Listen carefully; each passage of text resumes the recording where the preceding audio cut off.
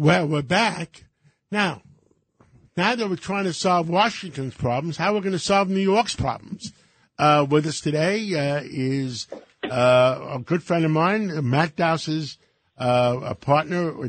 He was a partner, and he's a former DOT commissioner. We're going to talk about congestion pricing, which is another tax basically on anybody. Lydia, that's why you do the introduction. That's okay. It's another tax. I mean, how much more can we possibly take? We're not just talking about New Yorkers, but anybody coming into Midtown Manhattan. Pricing. Ugh.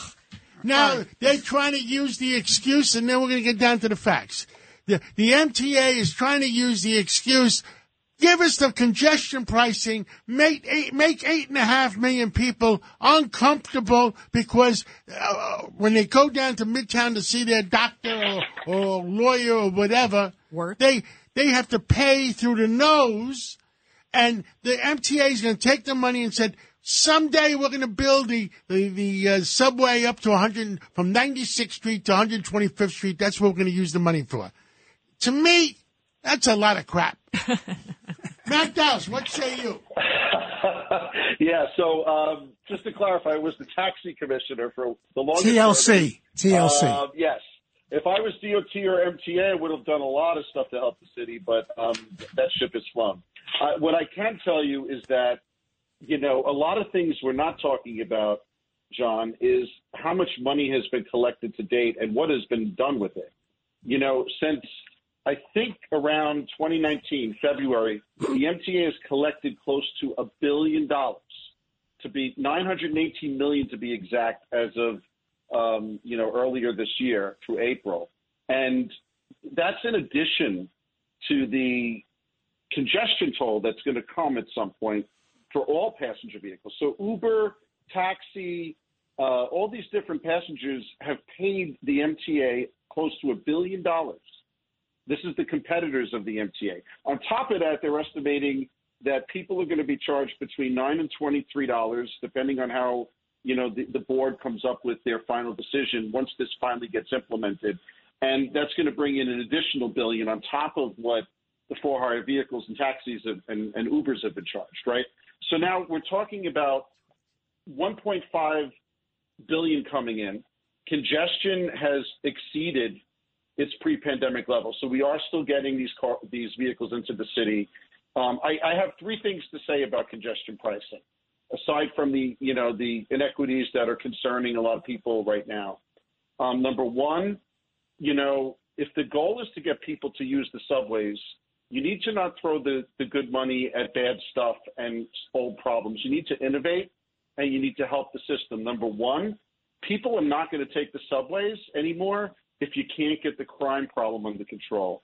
So I would say congestion pricing, this money, it should be put in a lockbox, and it should be used exclusively for crime fighting purposes, cameras in the subways, whatever other initiatives that the mayor and the MTA come up with. Number two, the accessorized system is broken.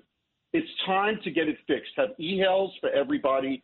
Everyone who's disabled in the city should not have to pay a congestion fee, and the money from congestion pricing. I agree with you 100%. But which politician do you trust that's going to do that? Well, I don't know if I trust any politicians. Judge Weinberg has been in politics for 100 years. Right after the War of 1812. You started right after Cindy Adams.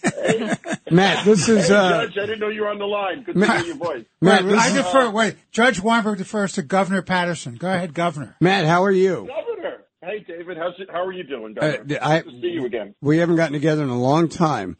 My question is, why does the MTA want to funnel this money back to extend the 2nd Avenue subway from 96th Street to 125th Street on the east side of Manhattan when it was part of the original plan and they took it off the table in 2013 and then refused to listen to anybody about it?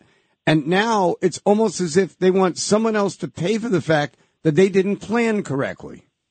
I agree with you 110%. And to that point, Governor, you and I worked on trying to get the accessorized system to use when you were there, the e-hails and getting people with disabilities to get better service. That system still needs to be fixed a little bit better, but we're throwing bad Matt, good money at bad things. Matt, right. It's Richard Weinberg. Listen, stuck in dealing with silo planning, putting money into new buses and subways. What they should be doing is to put the money into servicing low-income people by having commuter vans and shuttles subsidized in the outer reaches of the city in transportation deserts. It doesn't cost that much money to do that.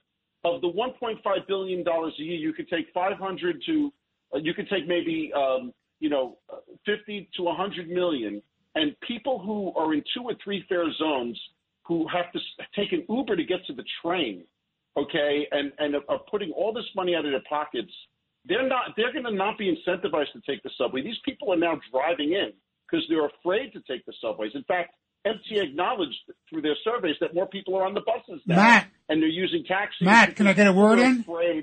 Got 50 seconds. All right. Listen, it's very simple. This is a tax on working people coming to the city. It will hurt economic development by bringing these people in. It's going to hurt the residents here. It's going to cause more pollution. It's going to cause more congestion. It's a bad idea. It's just a gimmick to subsidize the MTA. Just when we're trying to get New York City back now, we have to go to a hard break. Thank you so much, Matt Dowse. Coming back, we will have a business report from Lou Dobbs.